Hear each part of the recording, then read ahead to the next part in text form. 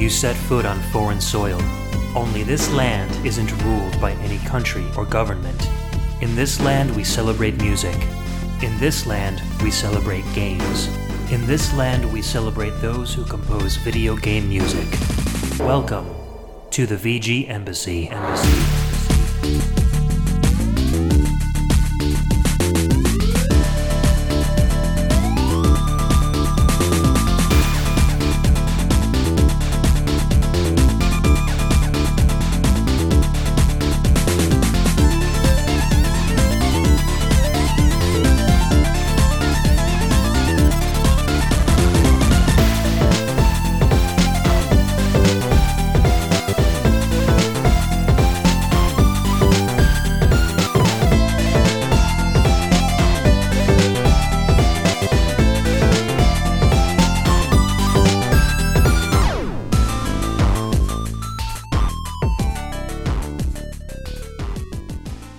Alright everyone, welcome and thank you for tuning in to the second episode of the VG Embassy. This is a brand new show centered around video game music and the amazing online community of fans and podcasters that enjoy it. Each episode, I, Ed, as your prime VG minister, will invite a guest VG ambassador onto the show to share with us their own video game music culture, or I'll share a part of my own culture on a solo show. Today's VG ambassador is a guy that I've been trying to get on podcasts for a long time. We've been talking for ages, and the stars finally aligned, so we were able to find some time to actually sit down and talk. We're going to talk about shoot 'em ups and shoot 'em up music today. So my guest is Trevin Hughes, otherwise known as chiptuner Jredd, and if his name sounds familiar, that's because I talked about him a little bit on episode 1. He's the guy who wrote the amazing theme song that brings our show in. And Trevin, I just want to publicly thank you so much for writing that song. I contacted you early in the morning one day. I was like, do you think you can do a theme song for my show? And I think by like 10 o'clock in the morning, you already had like a full fleshed out song that just needed a few tweaks. It was absolutely amazing, and the song still blows me away every time I hear it. So thank you, and welcome to the VG Embassy. Oh, thank you. Yeah, I had a blast doing that, so no problem, dude. Like you said, we've been wanting to talk for a long time, and now we finally get a chance to do it, so I'm looking forward to it. I'm excited, man. Awesome. So tell me a little bit about yourself, because I know you from like the Relay Brothers and Chiptunes Equals Win. You've had some music on, also just on Facebook. You know, we've chatted there, and you've posted a lot of your music there. How did you get into composing music, and you know, what have you been up to lately? Oh boy, well, I'll try to make this as short as possible, because this is something that goes back as far as I can remember, basically. My mom said that, like, when I was really young, that she had a keyboard and I would crawl up to it and listen to what noises it made. And then we got Mario Paint, and that's like my first thing outside of keyboards. So, yeah, and then after that, I've got Desemon for the Sega Saturn, which is pretty rare for a kid in America, but my brother was into import games and stuff, and since we both had Mario Paint, like, Desemon is kind of the upgrade to something like that. Yeah, kind of like a shoot 'em up maker. Yeah, so you have, like, my brother was really good at making sprites, and I was good at making music, and we would, like, try to do stuff. So I have a couple of Desemon tunes, like, floating around the internet, and that was back when I was, like, a teenager, like 13, 14, something like that. So that's where all that started, basically, and then from there, I was trying to get stuff on Overclocked Remix. I have a couple of remixes on there from, like, I'd say 2006, 2008. One is Mushroom Madness, which is a new Super Mario Brothers remix, which has kind of got a hip-hop sound to it. And one is Revolution X, believe it or not. The Aerosmith game? Yes. That's awesome. It's one of those things where I did, like, you know, the most popular and the most obscure thing. And I'm like, oh, okay, I think I'm done with Overclocked Remix. And then in 2009, I got on a site called 8-Bit Collective, which is now defunct, sadly. But that's where I started posting chiptunes, and I had TFM Maker, which is like the precursor to the Sega Genesis tracker I usually use now, which is VGM Music Maker, and now I've been using Deflamask as well because it's got Genesis and a whole other like slew of chips to mess with. So that's where I'm at right now. Yeah, I think you and Aaron Hickman, otherwise known as Daya, are really the only two that I know of that have really been kind of delving into like PC Engine, TurboGrafx 16, amateur composition, which is very cool because that's one of my favorite sound chips, and you don't usually hear any demo scene music from those chips. And I'm glad that Deflamask has been able to enable people like you to kind of explore these different chips and see what kinds of sounds you can get out of them. Oh, totally, yeah. PC Engine TurboGrafx 16 is like one of my favorites too. I have actually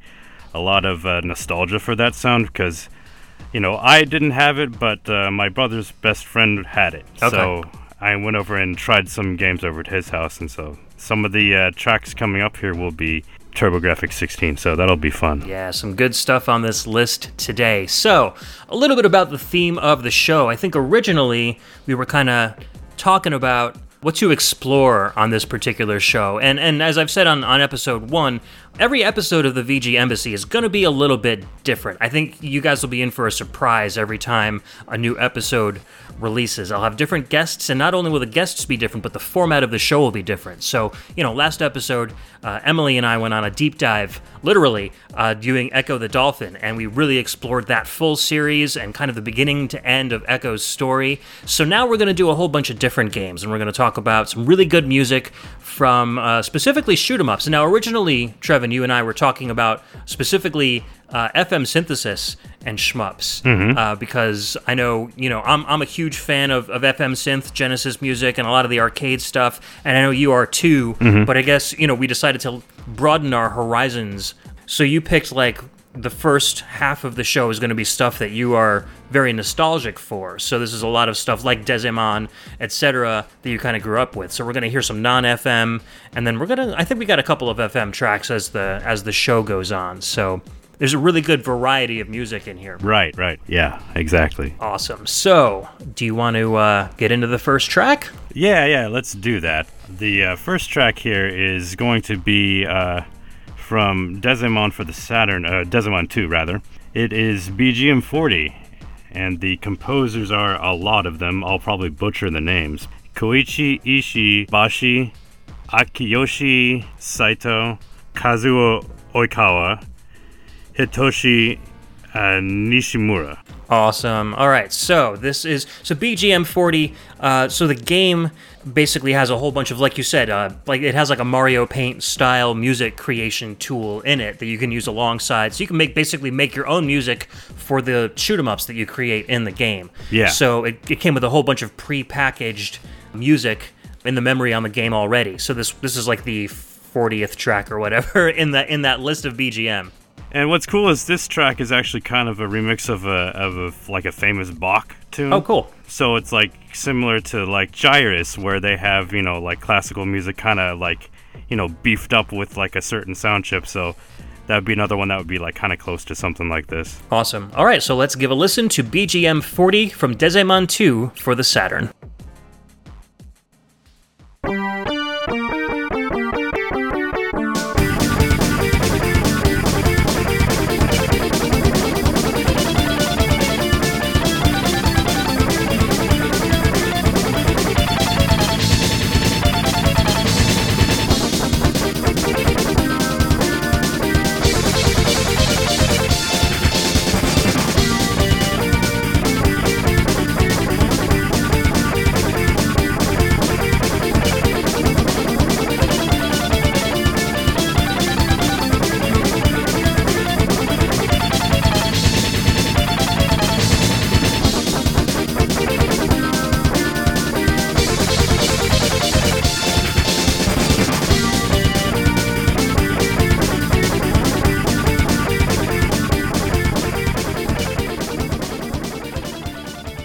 All right, welcome back. That was BGM 40 from Dezemon 2, released on the Sega Saturn in 1994, and that was composed by Koichi Ishibashi, Akiyoshi Saito, Kazuo Oikawa, and Hitoshi Nishimura. And so that was actually kind of a cover version of Bach's Little Fugue in G minor, kind of, I guess, rocked up. If you wanna say. Yeah, I love that track. It's like one of those things where, like, I was going through the different, example songs in Dezemon, and that one just really kind of stood out to me, even though it was like a cover or a remix or whatever. It sounds so cool, so I wanted to start off with that because it was the thing that really kind of skyrocketed me as far as, music composition and stuff, and really getting me into it, like, a little bit more seriously. So yeah, I like the way that if you watch it on like YouTube, you can see the song roll go, and you can see all the notes. Just it looks very, very similar to the way they did it with Mario Paint. You just drag and drop little pictures on a staff. Yeah. And depending on where on the staff it is, that's what tone you're gonna get, and so you can kind of see the whole music sequence play out. And it sounds a lot better than the Super Nintendo does because it's got, higher sample rate and more sample memory. Mm-hmm. And those rock drums sound really, really good for something that's just kind of like, sequenced in a very user-friendly kind of atmosphere. Yeah, it's got a cool sound. And another cool thing about specifically the Saturn version of Dezemon, rather than the other ones. The other ones, you use these little wavy lines to make, you link the notes that way. But in the Saturn version, and the only one that does this, where you can kind of put the wavy lines, it doesn't have to be in the same line as the notes, so you can like pitch bend down and up with that. And the other versions won't do that. The one on the regular Nintendo and Super Nintendo doesn't have it, and even the one on the N64, Dezemon 3D doesn't have it, even though it has more tracks. So personally, the Saturn one has always been my favorite. So just a little bit of info there. I think the Saturn actually had an FM chip in it, so maybe that had a little bit of something to do with allowing those pitch bends. Whereas like Super Nintendo and N64 are pretty much just sample based. So yeah, that have had that ability to really do that on like a user level. Yeah, do that real easily. That's a good point. So that's pretty cool. The guitar samples are pretty good too. Probably not the best in the world, but I could see this being played in something like a Thunder Force game or like a Lords of Thunder. I know we've got like a Lords of Thunder track coming up soon, but that kind of just synth rock. This might play where like a boss is like lowering down from the clouds. Yeah. To like, meet your tiny little ship. It's got a very foreboding kind of a feel to it. Yeah, this reminds me of like if you took like Castlevania and then like put it through like a Mega Man X filter. Yeah, absolutely. That's kind of the vibe I'm getting. So you're getting like kind of a gothic Capcom rock kind of. Yeah, you're getting like Storm Eagle Belmont or something. That would be a good mashup. I'm sure somebody's done it somewhere, but yeah. If they haven't, then they've got the idea now. So there you go. That would be cool. All right, ready to move on to our next track? Sure. All right, what you got lined up for us? Let's see. The next track we've got here is from Airzonk for the TurboGrafx 16, and it's Stage 2, Brainstown. This was composed by Daisuke Morishima and Hisashi Matsushita. Let's take a listen. All right.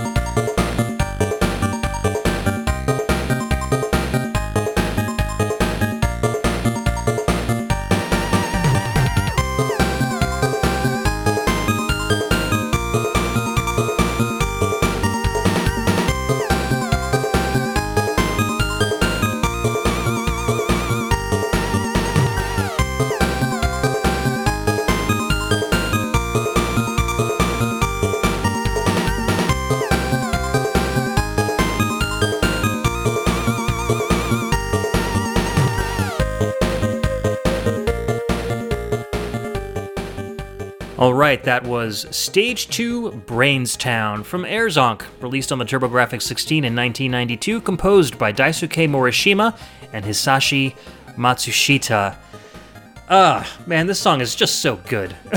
Thank you for playing this one. Oh, man, I love it because, I didn't have a TurboGrafx-16 in my house, but my brother's best friend did, thankfully. So I was exposed to a lot of these awesome tracks early. So, when everybody says stuff like, oh, Ice Cap Zone from Sonic 3 is my favorite track, I'm usually like, that's great, but listen to this.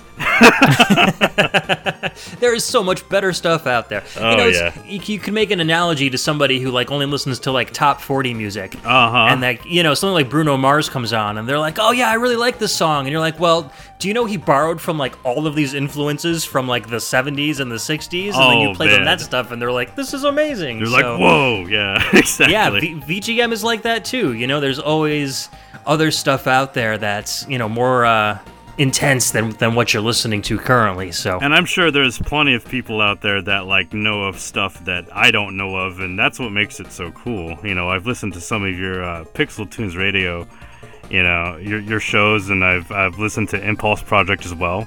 Gotta say, I love both of those. So, no, thank you. Yeah. So that's really helped expanding my horizons too, and helped me become a better chip musician. So, full circle. Yeah, and that's why I love doing VGM and music podcasts, because I love digging deep for the really obscure stuff and introducing people to things that they might not have known about that they will end up loving. So yeah, this track, I don't know, the sound of this track reminds me a lot of like Yuzo Koshiro and I could see Falcom that. JDK, The Scheme, and a lot of the other tracks that Falcom put out alongside like the Yeez series. It's got that kind of hero sets off onto the battlefield, just after leaving his hometown kind of a feel. Very heroic, very looking forward to the future with optimism kind of a feel. I was thinking of a bit of a Misty Blue sound if it was through a different chip. Oh yeah, for sure. Yeah. Yeah, and the Scheme is very much like that too. It's even got those hand claps.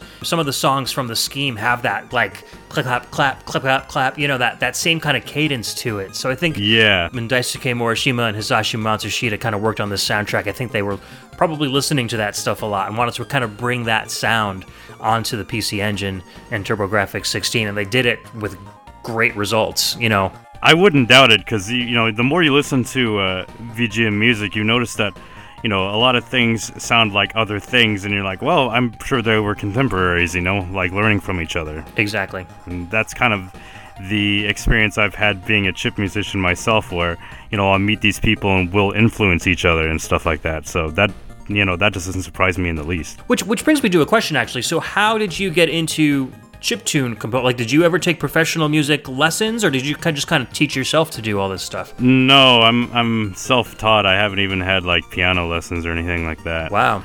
Yeah, it's just one of those things that my uncle was pretty musical. He played by ear like I did, and I used to practice with him in his garage band, and one of the things that he told me that I'll never forget is it's a very simple thing.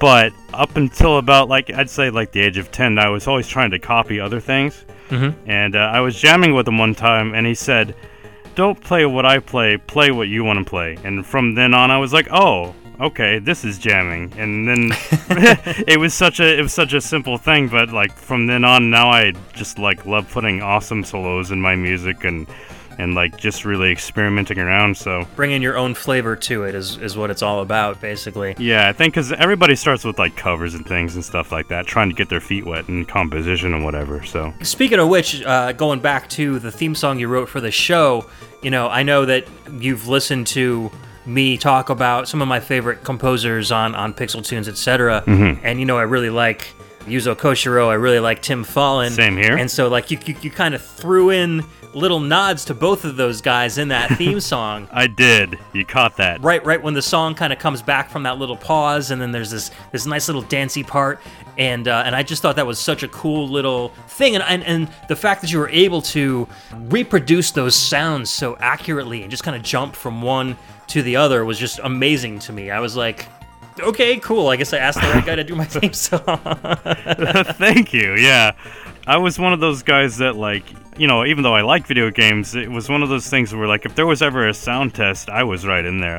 I'd listen to it for quite a while sometimes, and, you know, the voice samples and stuff like that. I was fascinated by stuff like that, even at like 4 or 5 years old. So yeah, I was fortunate enough to have a TV with audio out that hooked up to a stereo. Oh, man. And the stereo had a cassette recorder on it, and it even had a little input fader. It was a pretty nice stereo. Nice. So what I would do is I would make my own, you know, if there was a sound test or if I could pause the game and listen to the music, I would make my own cassette albums of video game music. Oh, man. And I would use that input slider to, you know, do my own fade outs so the songs just didn't end abruptly. I'd actually have fade outs and fade ins, and they were really professional sounding, you know, VGM cassettes. That's beautiful, and dude. I'm so upset that I got rid of all of them when I was, like, you know, in my teens, but those I wore those cassettes out. I mean, VGM was all I listened to back in the day. I do remember my brother recording some music from Plock for the Super Nintendo, which is full on, of course. And he had it on a cassette tape, and we wore that out. So I think we're very similar there.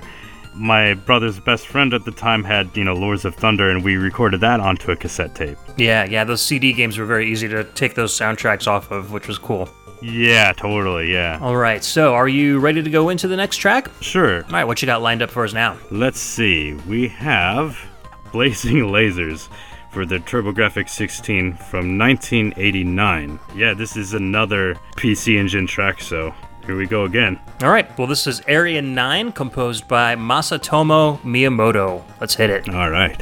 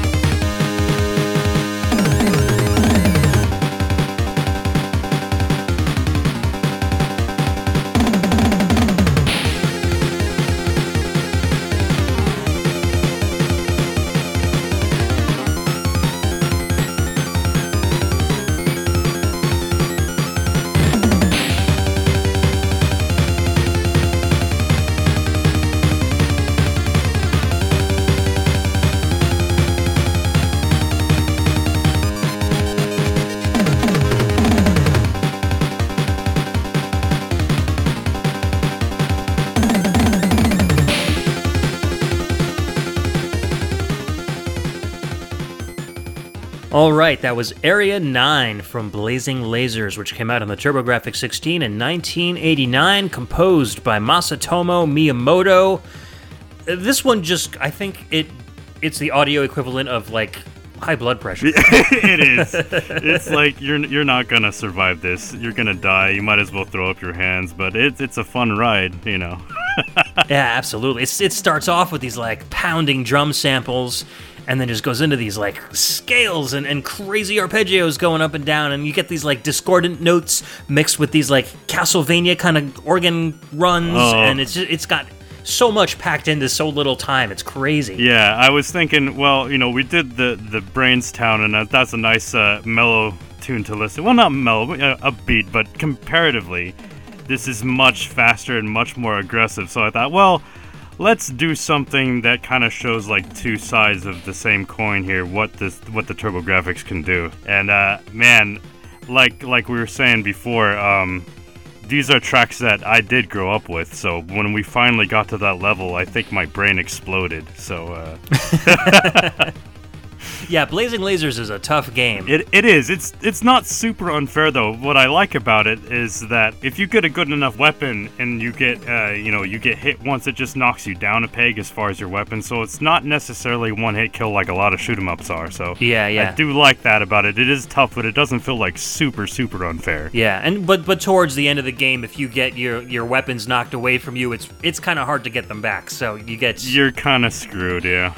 Yeah, exactly. Yeah. But for 1989, I mean, this was music that, you know, the NES was still pretty simple as far as music went in 1989. Mm-hmm. So this one kind of stands head and shoulders above what the NES was doing at the time. And then, FM music, you probably didn't even have the real advanced chips out at that point yet. So this must have blown a lot of gamers' heads away when they started, listening to this stuff. Genesis was just coming out then, and I don't think, maybe a year after that with like Musha in 1990. Mm-hmm. That's another soundtrack that like I considered putting on here, but man, there's just so much stuff to pick from. So we'll just have to have you back for another show to do more stuff. Hey that's man, all. I'm ready anytime. So yeah, I mean, I dig this track. I think it's a great juxtaposition to Brainstown, especially both being on the same sound chip. You kind of get to hear a little bit of what that sound chip is capable of in two different modes. You get this kind of slick, Brainstown track where it feels there's some action to it, but it feels like, if it were embodying a hero, that hero would be in control of things and very sure of himself. Yeah. And then Rubble is a good description for it. It's like everything is falling apart. Like, oh my god, what is going on? There's bullets everywhere. There's enemies everywhere. I'm gonna just fall apart and not have any control over anything. And that song really kind of embodies that. Yeah, so that's very cool. If you do survive, you'll never be the same. Exactly. Your brain will be Rubble. Yeah. Rubble brain. Yeah. Rubble Brainstown. Rubble Brainstown. Perfect. There you go. We'll just have to put these all in order as we go and try to make up some sort of weird story. Sounds good. All right, so, but the next song has a nonsense name, so we can pretty much make it mean whatever we want. This is called Sialam, and this one is from Lords of Thunder. This was a TurboGrafx CD game that came out in 1992, and it was composed by Satoshi Miyashita for T's Music. This is a super hard rockin' track, so let's take a listen to it. We'll be right back. All right.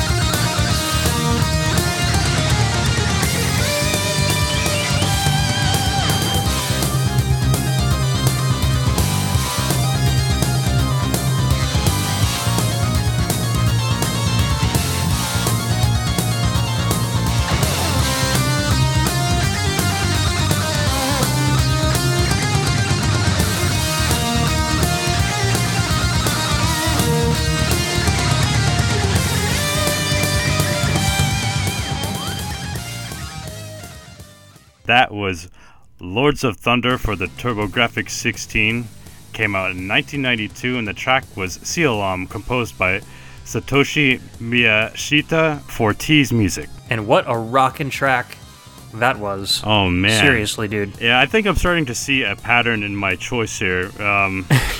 Just more and more gothic rock tracks. I didn't even know that was a style until I just keep queuing them up. Yeah, the next one will change it up a little bit, so it won't be just one thing pounding in your eardrums. Yeah, it's funny because you have a lot of solos in your songs, and I was like, well, when you pick these tracks for the show, and I started gathering up the music for it, I was like, yeah, I can definitely see the influence here. I can definitely see the influence on that one.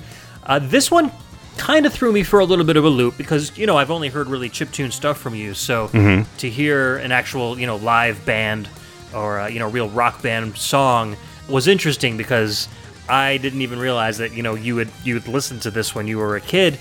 But hearing all these, there's 5 or 6 different guitar solos in this track. Indeed, yeah. I can definitely see where those solos would have tricked your little kid mind into thinking, oh my god, I need to do this on a keyboard when I finally start composing music. Indeed, yeah. That influence has not gone away. Not in the slightest. I just it needs more solos. I don't know why. I'm compulsive. That's awesome. So you were also familiar, we were talking a little bit before, you're also familiar with the Sega CD version of this game, and that has kind of a slightly remastered, redone soundtrack. So why did you choose this one over the Sega CD version? While the Sega CD version has technically better production quality, I just like the really raw sound of the TurboGrafx version because it's got a really gritty kind of edge to it. And I think there are certain tracks in the Sega CD version that sound a little bit better and certain tracks that sound a little bit better in the TurboGrafx version. So just for this particular track, I wanted to pick this version because it was my favorite of the two, but it's you can't go wrong with either one. No, absolutely not. I mean, people all over the web call this their favorite soundtrack of all time. It's made top lists all over the internet of best soundtracks to come out of the 90s, etc., etc. So I would tend to agree. Yeah, you definitely had some good taste when you picked this one. And the game itself is decent. It's a pretty simple, kind of gothic yet sci-fi shoot 'em up, horizontally scrolling shoot 'em up. But the music is so epic that there's almost a disconnect between the graphics and the music that's playing in the background while you're playing this game. It's crazy. I know, but it's so great. You look at the CD cover and it looks straight out of an 80s hair metal band. So it's yep. I think almost the focus of this game was the music. The graphics are great too, but I mean the music just tops everything. It's ridiculous. They're like, let's put an awesome soundtrack out. Oh, let's make a video game alongside it too. Pretty much. Well, T's Music has been known for creating some epic soundtracks for other games. So, when they hired those guys on, because T's Music is just basically a music and sound effects outfit. They don't actually make the games themselves; they just do soundtracks. So, when you're going to hire T's Music on for your game, you're going to end up with a really good soundtrack. And so, games like this, Sylphid on the Sega CD, T's Music was responsible for that. So there's a bunch of games out there with some really hard rockin' tunes that were done by T's Music. So this wasn't a one-off gig for them. So No. If you listen to Gate of Thunder or Sapphire, they will all shred your eardrums and melt your brain. So it's all good. Exactly. So ready to move on to the next one? Absolutely. This one's a kind of a change of pace. What you got lined up next? Let's see. We have Star Soldier, Vanishing Earth for the N64. Came out in 1998, and this is Mission 1, Rumbling, and it's composed by Ichiro Shimakura. Very cool. Let's take a listen.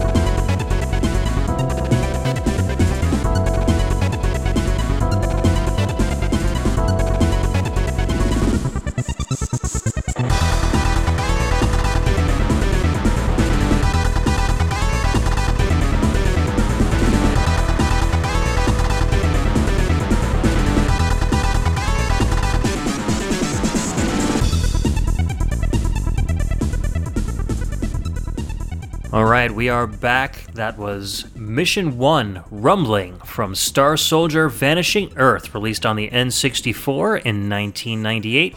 That was composed by Ichiro Shimakura. A little bit of a change of pace for this one, Mr. Jredd. Why'd you pick this one for the list? Well, I know I have a tendency to just go overboard with all the metal stuff, so I was like, I have many different musical influences here, and the reason I picked this one is that it's still got a nice energy, but it's got more of a jazz influence, kind of a fusion sound, and it's got a little bit of maybe some house drums in there, some kind of glitch beats and stuff like that. And I tend to do a lot of that in some of my own chip music too. So I figured I better make sure that that's represented as well. Yeah, I love those house drums. A lot of the Ridge Racer 4 and stuff would use those to great effect. Yeah. And that call and response with that kind of strummy jazz guitar, and then that really low kind of MIDI overdriven guitar, kind of calling and responding back to each other. I thought that was really cool. I mean, this just feels like a jam band. It does. Like a robot jam band, kind of hanging out and playing while ships go and blast each other to smithereens on the screen. It does, and I love the jazz chords of the electric piano too that they chose there. I'm like, as soon as I heard that, I went, ooh, I got to pick that one. Okay. Let's put that in here. Yeah, very cool. And it's cool because the N64 is kind of a weird machine. It uses samples kind of similar to the Amiga or the SNES or the Game Boy Advance, but it doesn't have its own dedicated sound chip. Yeah. So the more complicated your N64 music is, the less processing power you have for the game itself. So when a composer has to work with the N64, they have to make it sound as good as they can, but as simple as they can at the same time. So I think Shimakura did a really good job at picking very cool sounding samples, but making kind of a simple song and from the composition aspect. But, the samples that he picked made the song sound really cool. I think he did a really good job with that. Yeah, there's a nice balance there. Yeah, for sure.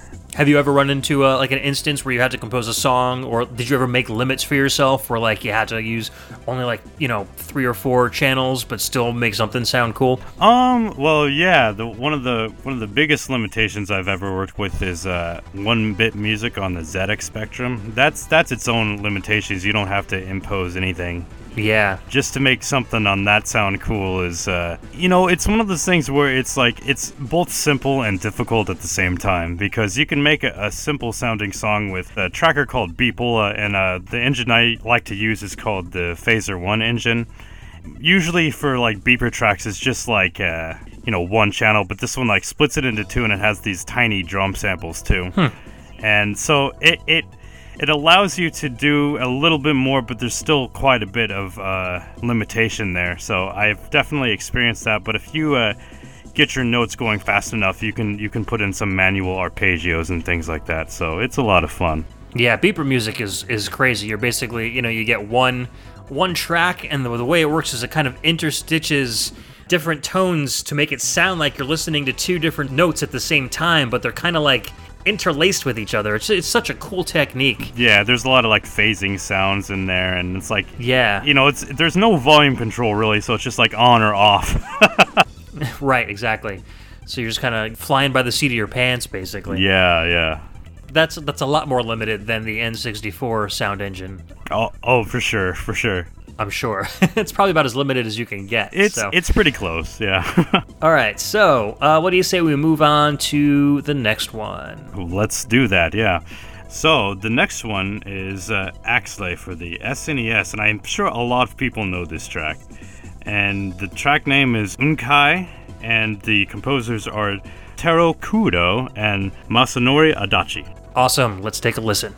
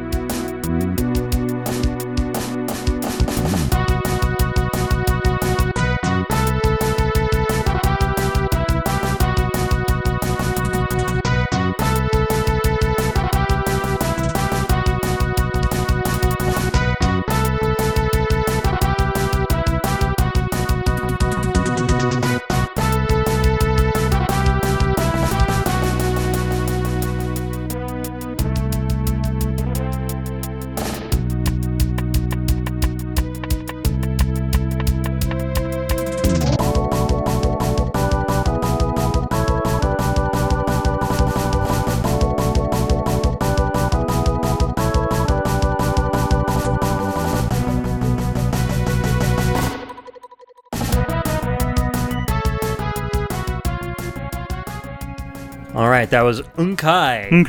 Okay. From Axlay, which came out in 1992 on the Super Nintendo, composed by Taro Kudo and Masanori Adachi. I'm a big fan of Axlay myself, so I'm glad that you picked this one, especially this kind of iconic introductory track. I always thought that it felt a lot like a combination between like Hyperzone and F-Zero, and there's like a couple of other SNES games, and it kind of like shares that same kind of instrument set with, but none of the composers that worked on this game worked on any of those games, so I don't know where that influence came from. It's very, very cool. But what did you like most about this track? Why'd you pick it for the show? What I really love about this track is that it's not necessarily like super rocky or super jazzy, but it's just got such a it's got such an adventurous tone to it. It's such an uplifting track, and it's just so well composed. It's just one of those tracks that, like, okay, pick some shoot 'em up music, and I'm like, well, I have to do this one. I couldn't not. But when you said Hyperzone, and I'm like, whoa, I almost picked that. How did he know? That's a great soundtrack, too. Yeah. One of my favorites. But what I like about this track in particular is there's so many, like, build-ups and suspense moments where it starts, very, very kind of quiet, and then the drums kick in, and then boom, you get this like nice heroic horn section, and you're like, you feel like you're just flying into space and nothing can go wrong, and then it kind of loops back into like this kind of creeping evil part a little bit, and then goes back into that. If you keep listening to it over and over, you get this kind of cycle between you're in danger, but then you're safe, but then you're in danger again, and it just, as far as like a shoot 'em up goes, that kind of really feels like what this game feels like, because there's some really, really tough areas and some areas where you're like, hey, I'm just breezing through this, so no big deal. Yeah, I think the composers nailed it when they made this track, because it's just like, even if somebody had never heard that before, which is almost hard for me to imagine, but I'm sure there are people out there that don't consume video game music like we do. Yeah. So, you give this to your average person and they're like, what do you think this is? Oh, very adventurous, heroic, sounds kind of spacey, and it's like, yep. Exactly, and both of these guys are also responsible for the Super Castlevania 4 soundtrack, which is another one of my favorite of all time SNES soundtracks. And I mention that because this soundtrack doesn't sound anything like Super Castlevania 4. Yeah. So it kind of speaks to the versatility of these composers, that they can create, they can be told, oh, you're going to make a shoot 'em up next, and like, okay, they'll just rock out with an awesome shoot 'em up soundtrack when they've just come from this very ambient and ethereal and very moody kind of classic Castlevania 4 soundtrack with all these different like jazz fusion influences, and all of a sudden you're here with these like kind of rockin' tones that feel very shoot 'em up like. So it's just some great versatility on their part. Yeah, and that's a good point, and that's something that I look to for inspiration when I find some composers. I feel like the ones that are versatile and can do a lot of things usually make some of my favorite music, because that means that they're an all-rounder, and that means that they're going to pull from different influences where you may not expect it. And so it kind of gives you that more well-rounded approach to things, and it kind of makes it so that, oh man, I'm losing my train of thought here. Well, it keeps it interesting, It's like if you have a composer that only does one kind of music but does it very well, yeah, that's very well and good, and you can listen to that composer a lot over a period of days, but maybe you can't listen to him for 3 hours at a stretch. Right. But if you want to look at like Taro Kudo and Masanori Adachi's collection, you're going to get stuff from Axlay, you're going to get stuff from Super Castlevania 4, you're going to get stuff from they worked on Russian Attack and Contra 3 on the SNES, all these different kinds of soundtracks, so your ears are always going to be hearing different kinds of music. I think it's going to keep you more interested in what they're doing rather than just the same kind of music over and over again. So that's personally why I like versatile composers a lot.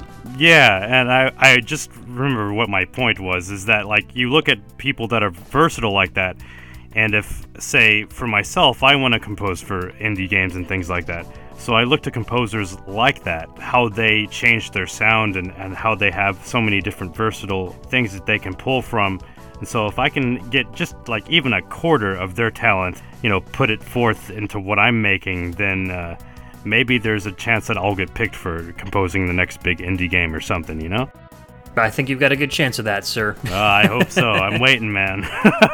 Hey, you've got some games in the works, right? So, Yeah. It's just a matter of time. It's just a matter of time. Exactly. So, speaking of versatility, and a little callback to actually a couple things from VG Embassy so far. So we were just talking about that beeper music from the ZX Spectrum. Mm-hmm. So the composer of our next game, actually, he and his brother, when they were working on ZX Spectrum games way back in the day, kind of invented the whole technique behind beeper music. Yeah, that whole phasing technique, right?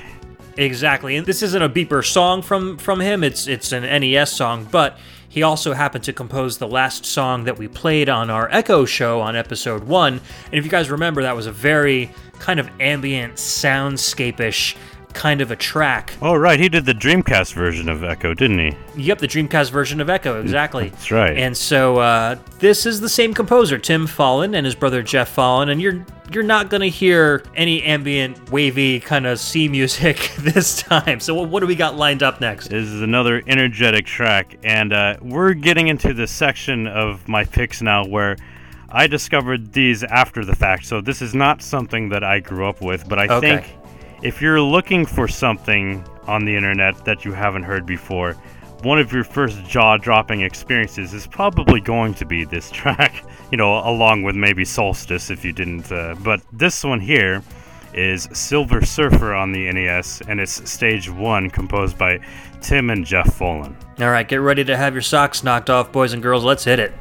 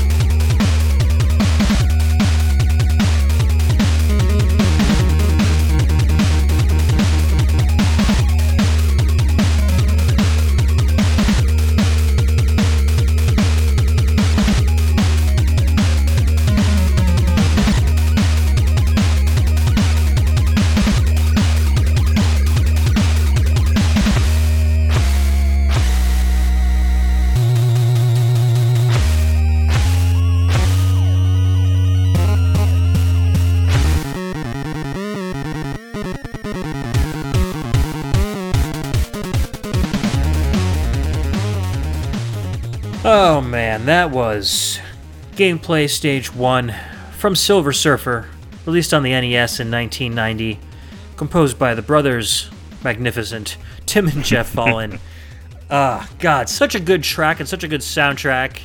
Not necessarily a very good game. The game is a mixed bag for people. There's a few masochists that love it, or sadists, or whatever you want to call that. It's one of those games where you need to basically... There's one set path that you can take through the game to actually finish the levels, and it's all about memorization. So, yeah. I know of some people that have beat it and can beat it pretty easily, but not without lots and lots and lots of practice. Yeah, once you get it down, they get it. Yeah, but I never have, so I just find the NSF file and jam out, so I'm fine. Exactly. I rented this game when I was a kid, and that was one of my problems. Is I love the soundtrack. This was before I knew who Tim Follin was. This probably was around 1990, 1991 when the game was still new. But I was only able to listen to the title screen song, the first level song. Maybe I got to the second level. I don't even know. Yeah, it's like, boy, that solo is awesome. Dead. That solo is awesome. Yeah. Dead.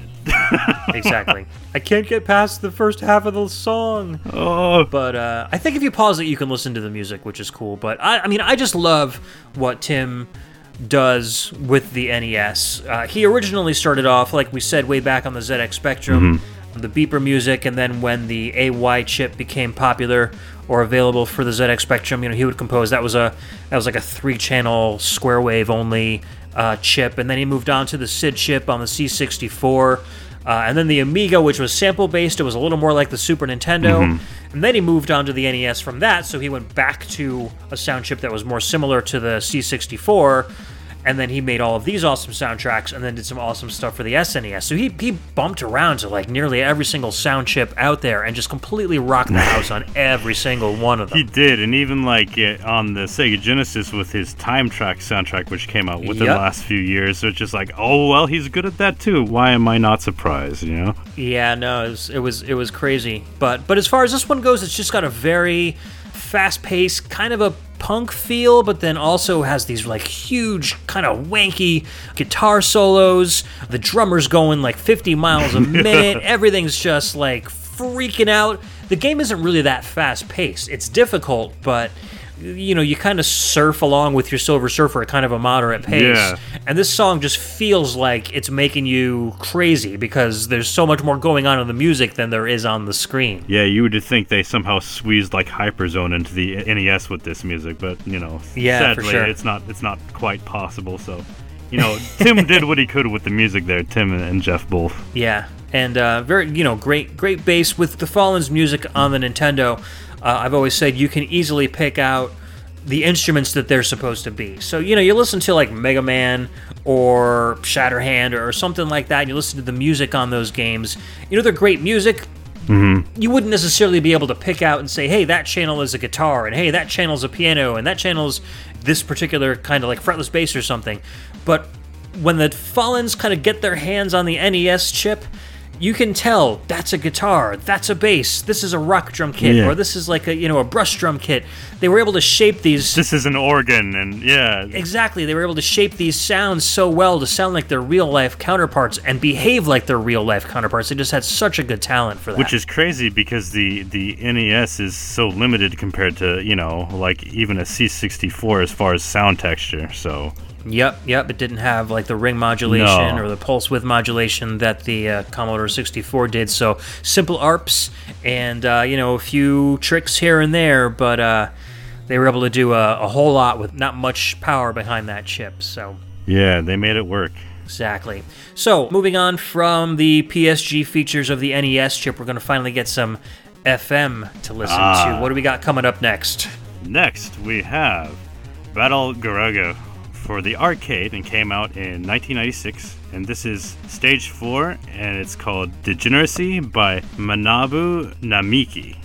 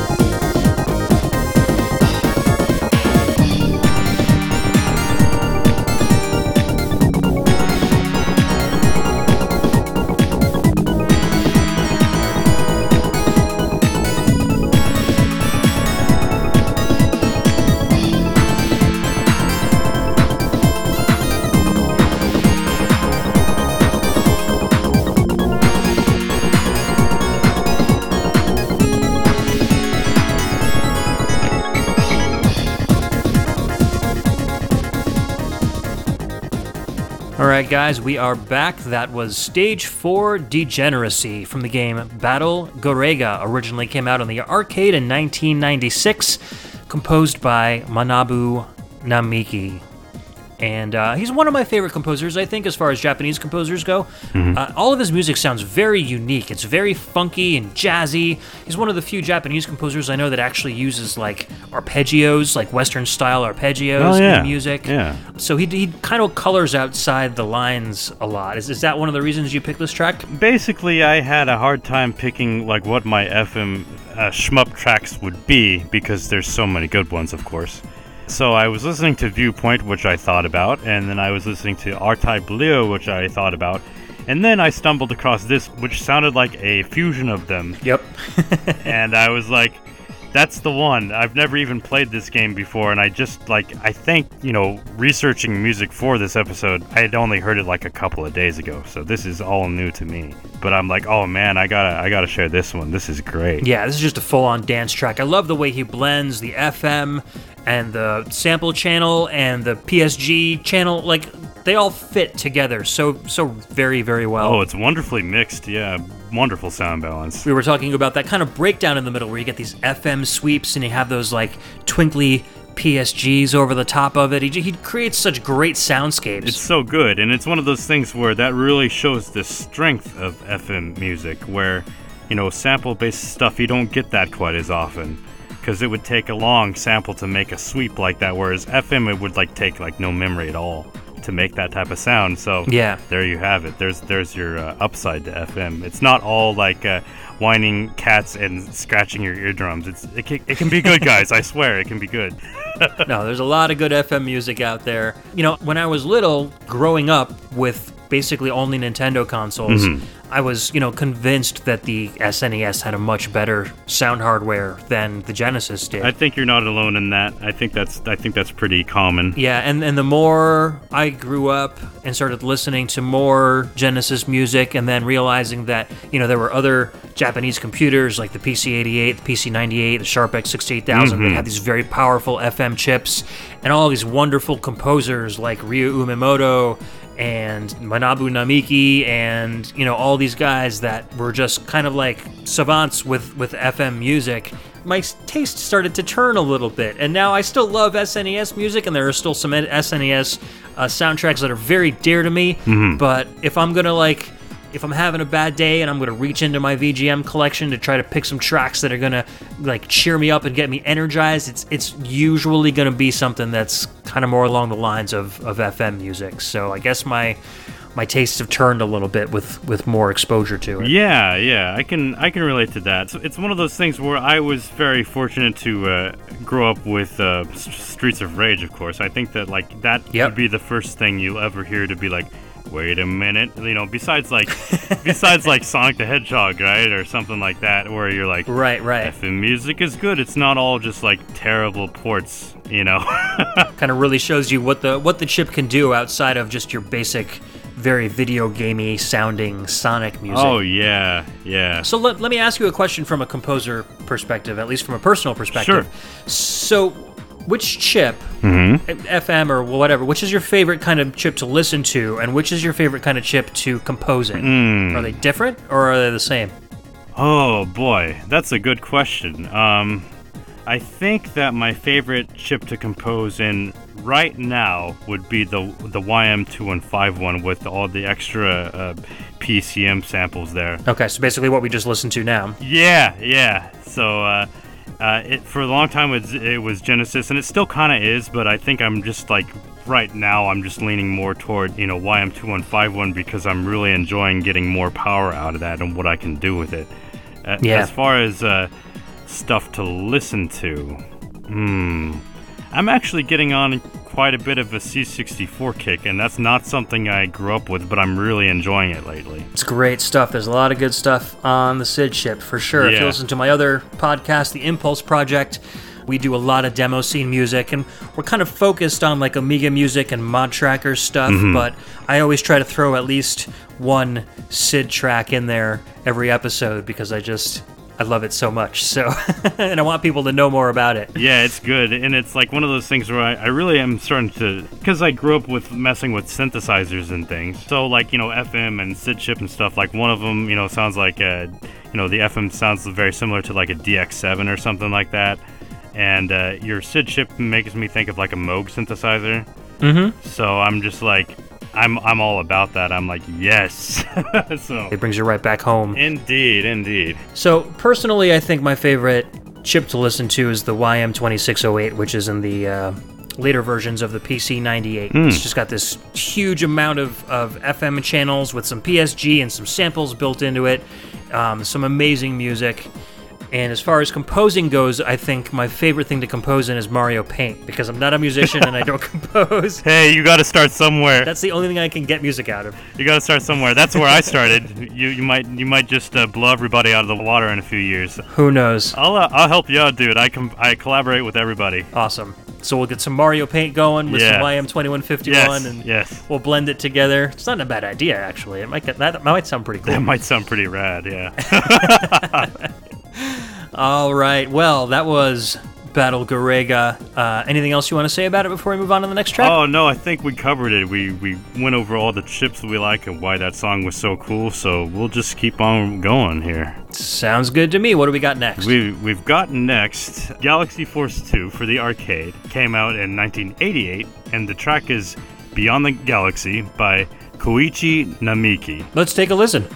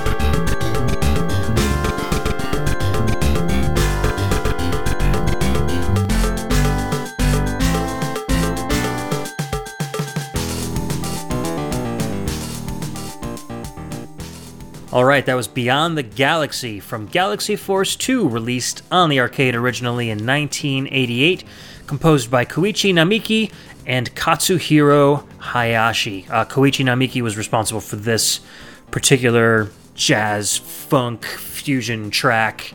Really good stuff. What an incredible tune. I feel like it's music like this that makes me want to push myself as a chip musician.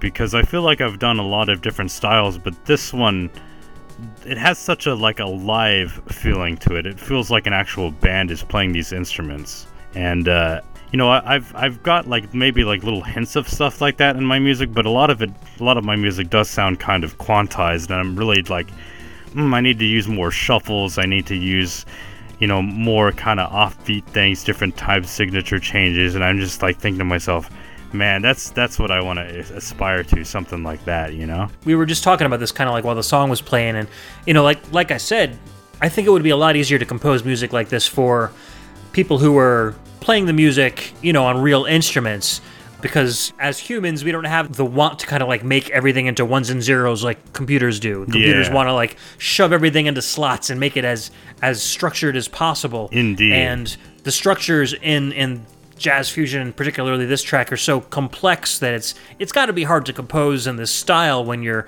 kind of sequencing music instead of just saying, here, read this sheet music and kind of add your own kind of human element to it. So these guys really kind of added their own human element to sequence music, which is very, very difficult to do from what I understand. Yeah, from my own experience, like jamming with people and doing stuff in garage bands and goofing around, when you're jamming with somebody, if you have a certain connection with somebody, you can do stuff like that. Mm-hmm. You just kind of get a feeling or something, and you just kind of change up the mood of the song or the style or the time signature, and it just kind of works somehow, and it's almost kind of magical. It's sort of hard to explain.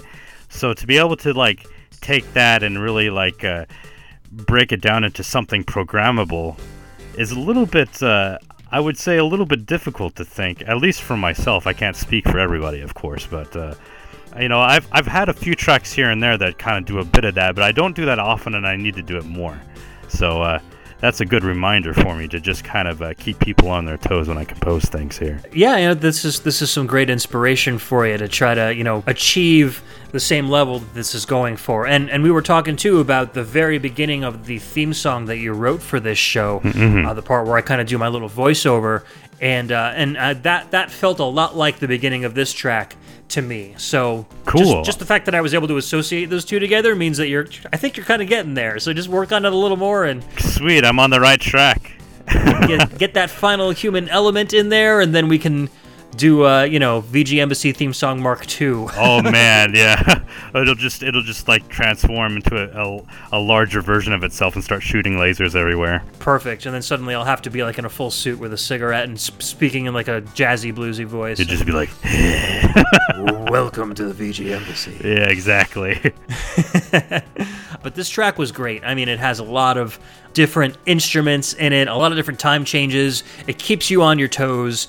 And for the kind of game it is, it's kind of like a behind the ship. You're flying into the screen, kind of like Hyperzone or that kind of a game. Or Space Harrier, but way cooler. yeah, cooler than Space Harrier for sure. I think this track would have more of a calming effect on you than an actual like energizing effect. So, yeah, it makes you feel like you're cruising, kind of. Yeah, I think it would have a big effect on gameplay if you were in an arcade with the sound up loud enough to be able to hear this. Yeah. This game did come out on the 3DS, and so you get that really cool kind of 3D effect on the re-release of this game. And I think you can find it on Steam too, so you can play it on your computer. So this is actually a really good game. I've played this one. It's been on a whole bunch of different systems. And so if you like that kind of Space Harrier type game, Galaxy Force and Galaxy Force 2 are definitely games to check out, and they have some fantastic soundtracks. Yeah, absolutely. All right, so let's get a little more simple for a change. We're going from some arcade FM music down to an NES title. So what are we listening to this time? This time we're listening to Crisis Force on the NES, and it came out in 1991. This is the music for Stage 1 and 6, and it's called Advanced City, and the composers are Kenichi Matsubara, Yasuhiko Mano, and Jun Chuma. All right.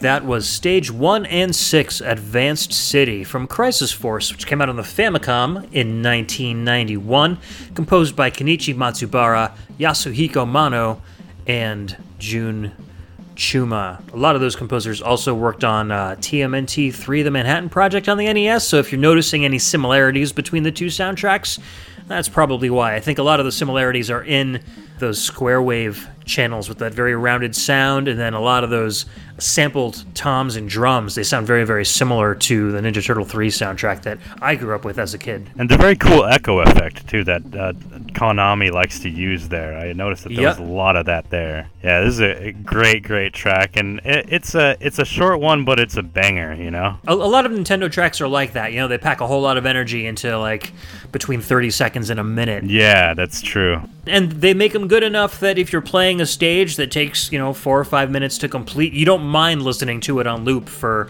3 or 4 or 5 times. You pick out different things about it every single time because the compositions are so complex. So they're a lot of fun to listen to for sure. I really like the combination of the bass and the lead synth in this song. They just harmonize very well together. Yeah, and I love how the drums just really cut through the mix too. I love those samples. Yep.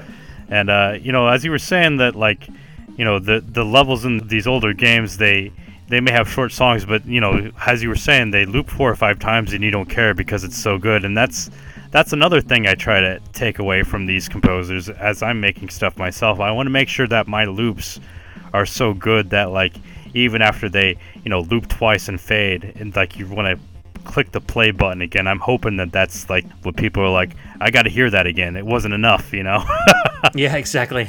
Yeah. That's the mark of a good track, when you don't mind listening to it on repeat. Even though you died like 30 times on the first level, you're like, this track is still awesome. I had that experience with Hotline Miami. Oh, no. I love the soundtrack. I love the soundtrack to that game, and it's one of those games where you just die over and over and over again. Oh, yeah. And, the music just really kept me going. If it wasn't for that soundtrack, I don't think I would have had the gumption to finally, like, get good enough to beat it. So that's a great example. You would have been like, I'm just going to go outside and enjoy some sun. I'm getting pale. I got to... Yeah, I'm just going to go break into other houses with a baseball bat. Yeah. Violent video games don't influence us at all. I think I'm just going to go break into this. Done. Oh, man. So, yeah, speaking of violent video games, Crisis Force is one of the last games to be released on the Famicom, I believe. It's pretty advanced for its time. It's very fast-moving. I think it's 2 players. It's got a lot of really cool action going on with some, obviously great music. So it's an awesome game, and it's really, really advanced. It looks almost 16-bit at times. Yeah, it did a lot of very cool techniques with the graphics to make them look like shaded and kind of like 3D. Yeah. It's definitely worth checking out. Very expensive to buy, but if you can find a copy of it somehow on the web or a reproduction, it's definitely worth picking up and giving it a spin. Absolutely. Let's move on to our next track. What do you got lined up for us this time? Let's see. Next, we are going into Iridium 2 for the Game Boy Advance. And this track came out in 2003, so this is a bit newer. And the track title is Aniki, and it's by Manfred Lenzner. All right, let's hit it. All right.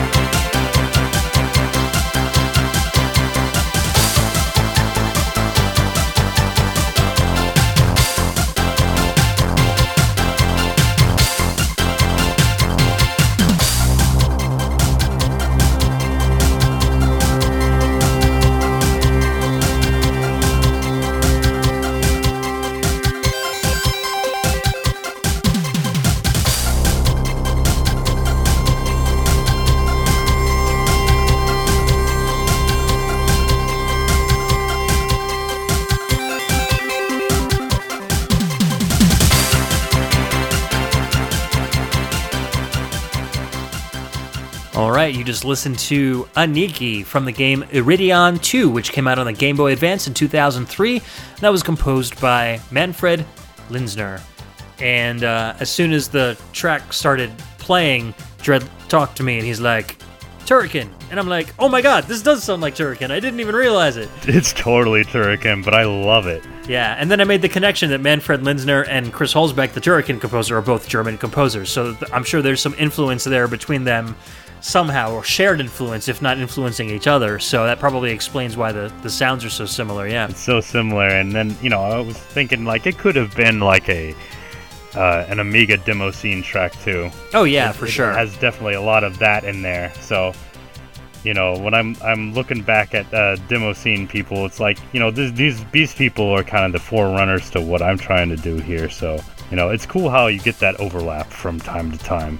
For sure. And I'm amazed at how clear and clean this song sounds for being on the Game Boy Advance, because the Game Boy Advance is famous for, taking amazing compositions from composers and then just feeding it through an FM radio and kind of spitting it out the other side. And yeah, it's usually very fuzzy and kind of crackly, and you're like, oh, but well, it's still pretty good, but oh.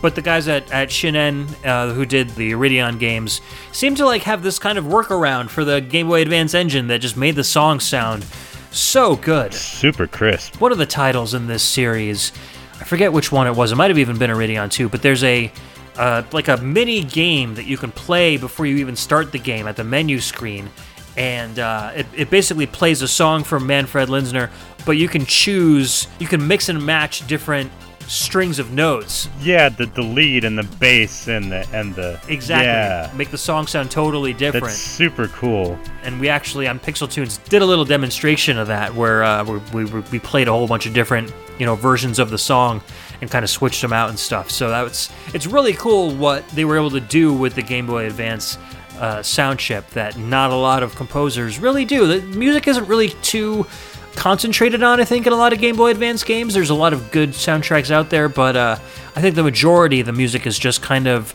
an afterthought. Yeah, and this one, you can definitely tell the music is the main... Well, the music and the graphics, too, because in Iridion 2, the graphics, they look like a low-res DS game with their pre-rendered sprites and things. It feels very tech demo, but it's very, playable, awesome tech demo. They were putting out all the stops, basically. Yeah, these were the guys that really pushed the Game Boy Advance hardware to its absolute limits. Indeed, yeah. And they still hold up very well, especially the music, So this kind of music, I think, is just kind of timeless. It's just very electronic. It's got a very positive feel to it. I think I don't sense any sort of foreboding or negativity in this track whatsoever. No. It's just kind of a lot of fun to listen to, and it's something that you could easily just put on in your car, and even if your family's in the car, they wouldn't necessarily say, hey, is this video game music? Because it just sounds like it's pleasant stuff. No, I don't think so. It sounds like some crazy, awesome 80s montage where everything is fine. Yes, exactly. It's Rocky, but he's boxing for fun instead of, his own livelihood. Yeah, and he probably has, cybernetic implants and, a bionic eye, and he's shooting lasers. I don't know. I like everything to shoot lasers, so... That's the best Rocky ever. The best Rocky, yeah. The one that should have been made. Rocky 2050 AD. Yeah. Sold. All right, so we're coming on to the home stretch for the show. Next one coming up is a very interesting track that I think people are going to really enjoy. So what do we got coming up now? So next we've got Project S11 for the Game Boy Color. Came out in 2001, so this is the very end of that Game Boy line. And the track is Ekin's Desert, and it's composed by Jan Valtonen and Alexei Eben. All right, sounds good. Let's rock out. All right.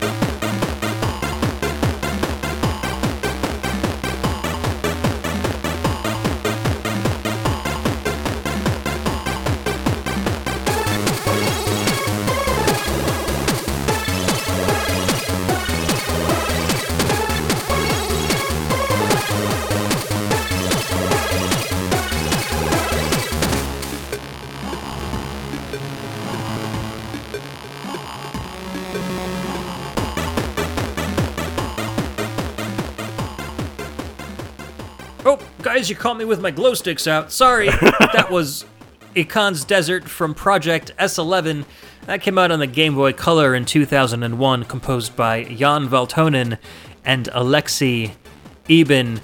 We were just talking, probably one of the most unique soundtracks on the Game Boy Color out there. It sounds a lot like maybe more like modern day demo scene stuff, but I'm sure in 2001 when this game came out, it was like completely mind blowing. Yeah, I thought I would kind of extend an olive branch, let's say, to more modern Game Boy composers and people using LSDJ. I think there's a lot of techniques in this track particularly that feel very similar to what people are doing now. So if anybody says there's nothing out there that is even close to what people are doing in LSDJ, well, think again. Take a listen to something like this, and it's like, well, maybe it's we're more common than we think. Very, very true. I love the beginning part where there's just that low droning noise, and then the percussion kind of like just comes and like almost rises from the ground. It just picks up, and then you've got these huge, just kind of swarmy arpeggios all over the place. It just feels like there's like a desert like swirling around your head. Yeah, which is good because it's called Ikan's Desert. Kind of a sandstorm of arps, rather. Yeah, exactly. And so it's no surprise that the Game Boy and the Game Boy Color are kind of like the darlings of the demo scene at this point. Yeah. As far as like the more accessible sound chips go. There's a lot you can do with the Game Boy sound hardware, and people are coming up with new and innovative ways to use it every day, it seems. It's amazing what people are doing these days. It's kind of blowing my mind. Have you used the Game Boy much for composing? I've done a little bit with Devil Mask actually has Game Boy sound chip, but it's not the most advanced tracker out there. It's nothing like LSDJ. It doesn't have any like wave channel sample playback, but I've done a little bit of things. It probably sounds more VGM than demo scene, so I'm not like the best at Game Boy music, but I've done a few tracks here and there. Cool. Yeah, I think everybody's going to have their own strengths anyways. So, and I know you're probably much better at FM than a lot of the guys that are using LSDJ are at FM. So we can all kind of trade secrets here, and everybody becomes better. That's one of the coolest things about the chip scene is everybody's very open and friendly. So that's why I love it, and I haven't stopped making chip music for quite a few years now. So good, keep it up because I love everything you put out. So. Thank you so much. So speaking of which, let's move on to our final track of the show. This is a track from Jredd himself. So Trevin, what did you choose to play for us at the end of the show? So since we have a shmup themed episode here, I decided to play a track called Astro Blaster, and I did this just last year, and it came out on a compilation Sega Genesis music cart called YM 2017. Yeah, this one was very fun to do, and I got a little bit cheeky, and in the very beginning, the little voice that says, "Get ready, it is me." That is my voice. So a little bit of trivia for you. Awesome. All right, and this was composed entirely using the YM 2612 chip that is in the Sega Genesis, right? It'll play on an actual Sega Genesis if you throw it on a cart, correct? Absolutely, yep. All right, so let's take a listen to Astro Blaster from our guest, Jredd. Get ready.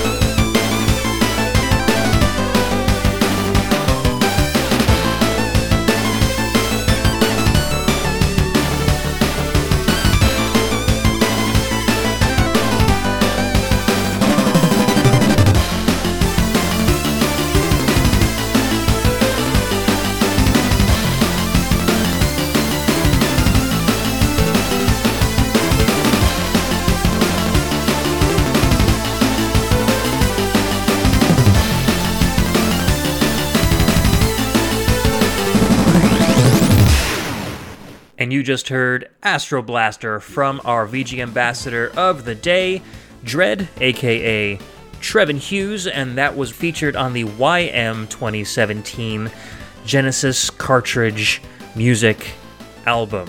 And great track. Definitely reminds me of Shmups. I can definitely see your influence there. The first thing I thought of when I heard the song was, are you familiar with the game Veritex? It's a Hitoshi Sakimoto soundtrack. I am. In fact, I found that a couple of years ago, and I heard a song from there, and I was like, ooh, that's pretty. It's good stuff. It's good stuff, and definitely like those little horn sections kind of reminded me of that. Not necessarily the tone of the instrument, but the melody construction, and it has like that very kind of rock, but positive and driving kind of feel to it. So I was also thinking of maybe a Glaylancer. Yes, for sure. That was another influence I had. So that's another thing I pulled from, I think.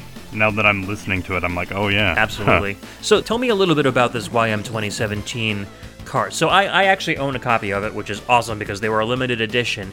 It's got this like translucent shell on it, and it's got EQ, like a, what do you call them? It's like a spectrum analyzer almost on the front of it. So when you play music on the cart in the Genesis, it actually like shows you the music that you're playing on the front of the cart, which is amazing. So how did you get approached about this album, and what was your process in making the music for it? Basically, I think it was just kind of one of those word of mouth things, because like we're all friends in the FM chip community here, so it's like one person got word that this thing was going on, and the guy, David DeGraw, which is the person who made the cart here, was kind of trying to contact different people. And in fact, I was the one that was like contacting some other people, and I think Aaron was contacting some people, and we basically got together. I believe there's 9 people on there. It was cool because it was like, I didn't even know that was like a thing that somebody would want or somebody was going to do. Like I've heard of demo scenes, and I've heard of albums, but an album on cartridge is a little different, and I'm like, that sounds awesome. I better tell everybody like right now.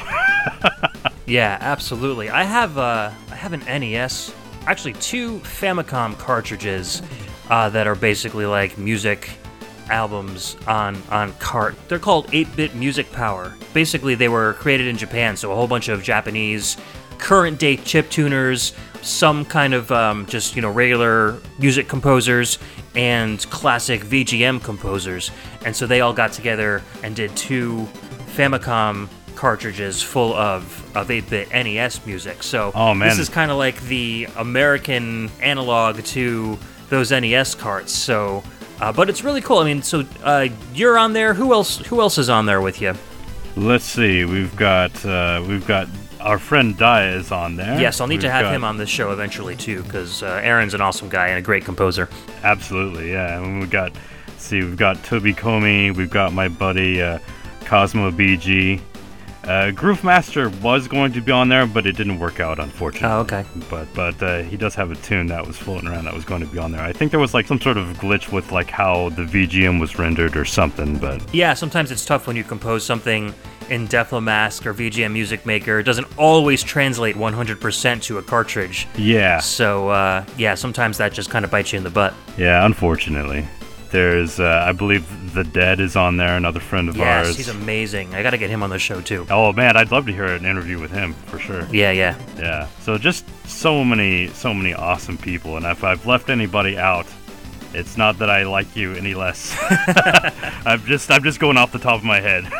Yeah, no, it's just a lot. So I think what I'm going to do is I'm going to record a little video of Astro Blaster playing on my Genesis cart, just to show the front, to show the levels and how it matches up to the levels on the screen, and I'll post that in the track notes of this show so people can check out the cartridge and your song being played through some real hardware. I think that'd be pretty cool.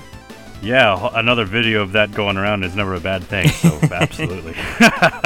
All right, so that about does it for our music today. Anything else you want to talk about before we head out? Oh yeah, well, before we get out of here, my brother was just here, and I was reminded of a funny story that happens to do with Star Soldier Vanishing Earth. Basically, when I was growing up with that game, You know how the first level you go in there, it says Mission 1, Rumbling. And there's kind of a voice that goes along right before you hit the level there. Well, the 5th level of that game always kind of struck me as hilarious because the name of the level, it says Mission 5, and it pauses and it goes, terrible. And the thing about it is the voice is just so, like, disaffected. There's, like, no energy. It's monotone, yeah. It's like this monotone robotic, like, it sounds so dismal, you know? And so, when we got to that level, it was like, my brother was like, uh-oh. So we tried it out, and it was like, oh no, bullets are everywhere, this is terrible. And ever since that level, it was kind of like, it kind of became like this, almost like a meme in our house. Whenever something bad would happen, or like somebody would do something dumb, one of us would be like, level 5, terrible. And the other one would just kind of hang his head in shame. Oh man, a Star Soldier meme, that's great. Yeah. Especially one like isolated to your house. Right. A Hughes meme, yeah. Oh man. Alright, so that out of the way. So let's talk about what you have been up to. I know you've maybe got a game or something in the works, and you've got some other demo scene tracks. Like, where can we find you on the web? So, the best place to find me is definitely SoundCloud and with Jredd. So that's easy enough to remember. That's Jredd with a J, right? So Jredd. Yes, Jredd. And then another good place might be, I've got a Facebook page, which I really need to update more often. And, probably the best place to look for me is on Cheap Beats Bandcamp, where you just like search for Jredd there, and there's a couple of my albums there. We just put out a new album with my friends and I, F Impossible 2, and that's kind of another compilation album, so if you want to support... A fantastic collection of music. I've got it myself, and I've listened to it so many times. It's so good. Oh, thank you, yes. I think that if you want to support, like, many of us at the same time, that would be a great album for you to buy, or just spread the word if you can't, you know? For sure, and I'll have links to Jredd's SoundCloud and also the Bandcamp site in the show notes. So if you guys are listening, you want to go check out more of Jredd's stuff, which you should, because, I mean, if you've heard Astro Blaster and the theme song to this show, you'll probably enjoy it. Go check out those links in the show notes, and you can check out more of his stuff, and maybe throw him a couple dollars or two, you know. Yeah, I won't try to stop you. So thank you so much for being our third VG ambassador, because I had a special guest on my first show. So you were the third VG ambassador. Awesome. On the VG Embassy. Thank you so much for joining me, dude. I had a blast, and I'd love to have you back for more shows in the future. Oh, man, yeah, anytime. I will be ready. Awesome. We'll come up with some more cool themes to fool around with next time you're on. So, you can find future episodes and current episodes of the VG Embassy on iTunes. If you subscribe to iTunes and you subscribe to VG Embassy, please do me a favor and leave a rating. That helps give more visibility to the show, kind of boosts our little podcast feed up so more people can find the show and check it out. You can also find the show on Facebook at facebook.com/groups/The VG Embassy. I am on Twitter at The VG Embassy or at Ruiner9 if you just want to find my personal Twitter. And then you can also leave some feedback on those social media pages. We are brand new. We want to make sure the show is enjoyable and listenable, so if you have any constructive criticism or anything you think I'm doing super well and you want to let me know, please leave feedback on Facebook or on Twitter. I don't have like a blog, like a real website set up yet because I'm recording these shows well ahead of time before our official launch date. So hopefully in a future episode and maybe in the show notes for this particular show, I will have an actual website that you can go to, and you can also leave notes for me there if you don't have any sort of social media account. But I will be announcing that in future episodes once I have that set up. So we're doing kind of a time travel thing here. Anyways, you can look forward to more episodes soon with more guests and more incredible music. And I will also have a Patreon set up so you can support the artists that are helping me out with this show. So the graphic artists and Trevin, who's making the music for the show, I'd like to, throw them a couple bones myself. So please check out our Patreon page. I will also have the URL for that in the show notes once it gets set up. Hopefully within the first few shows I'll have that going on. So bear with me on that.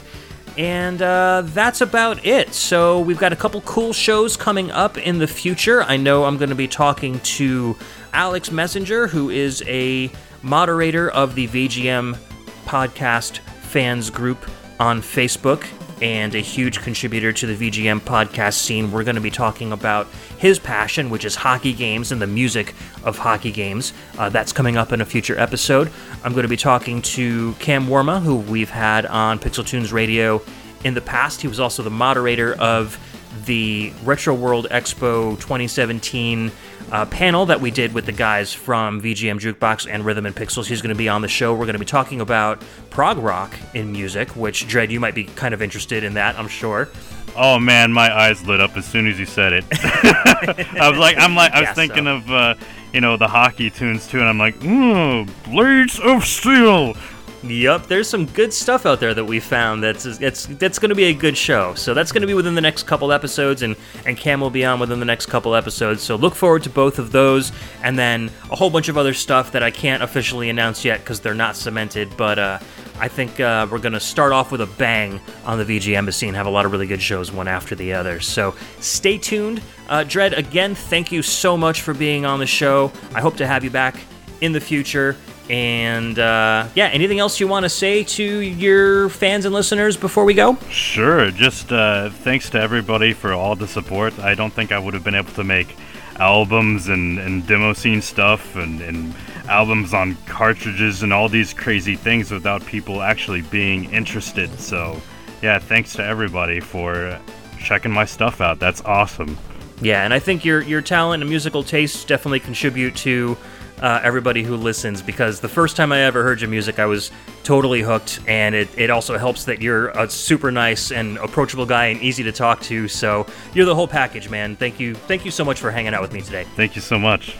All right, guys, so we will see you next time on the VG Embassy. This is Ed, your Prime VG Minister, signing out.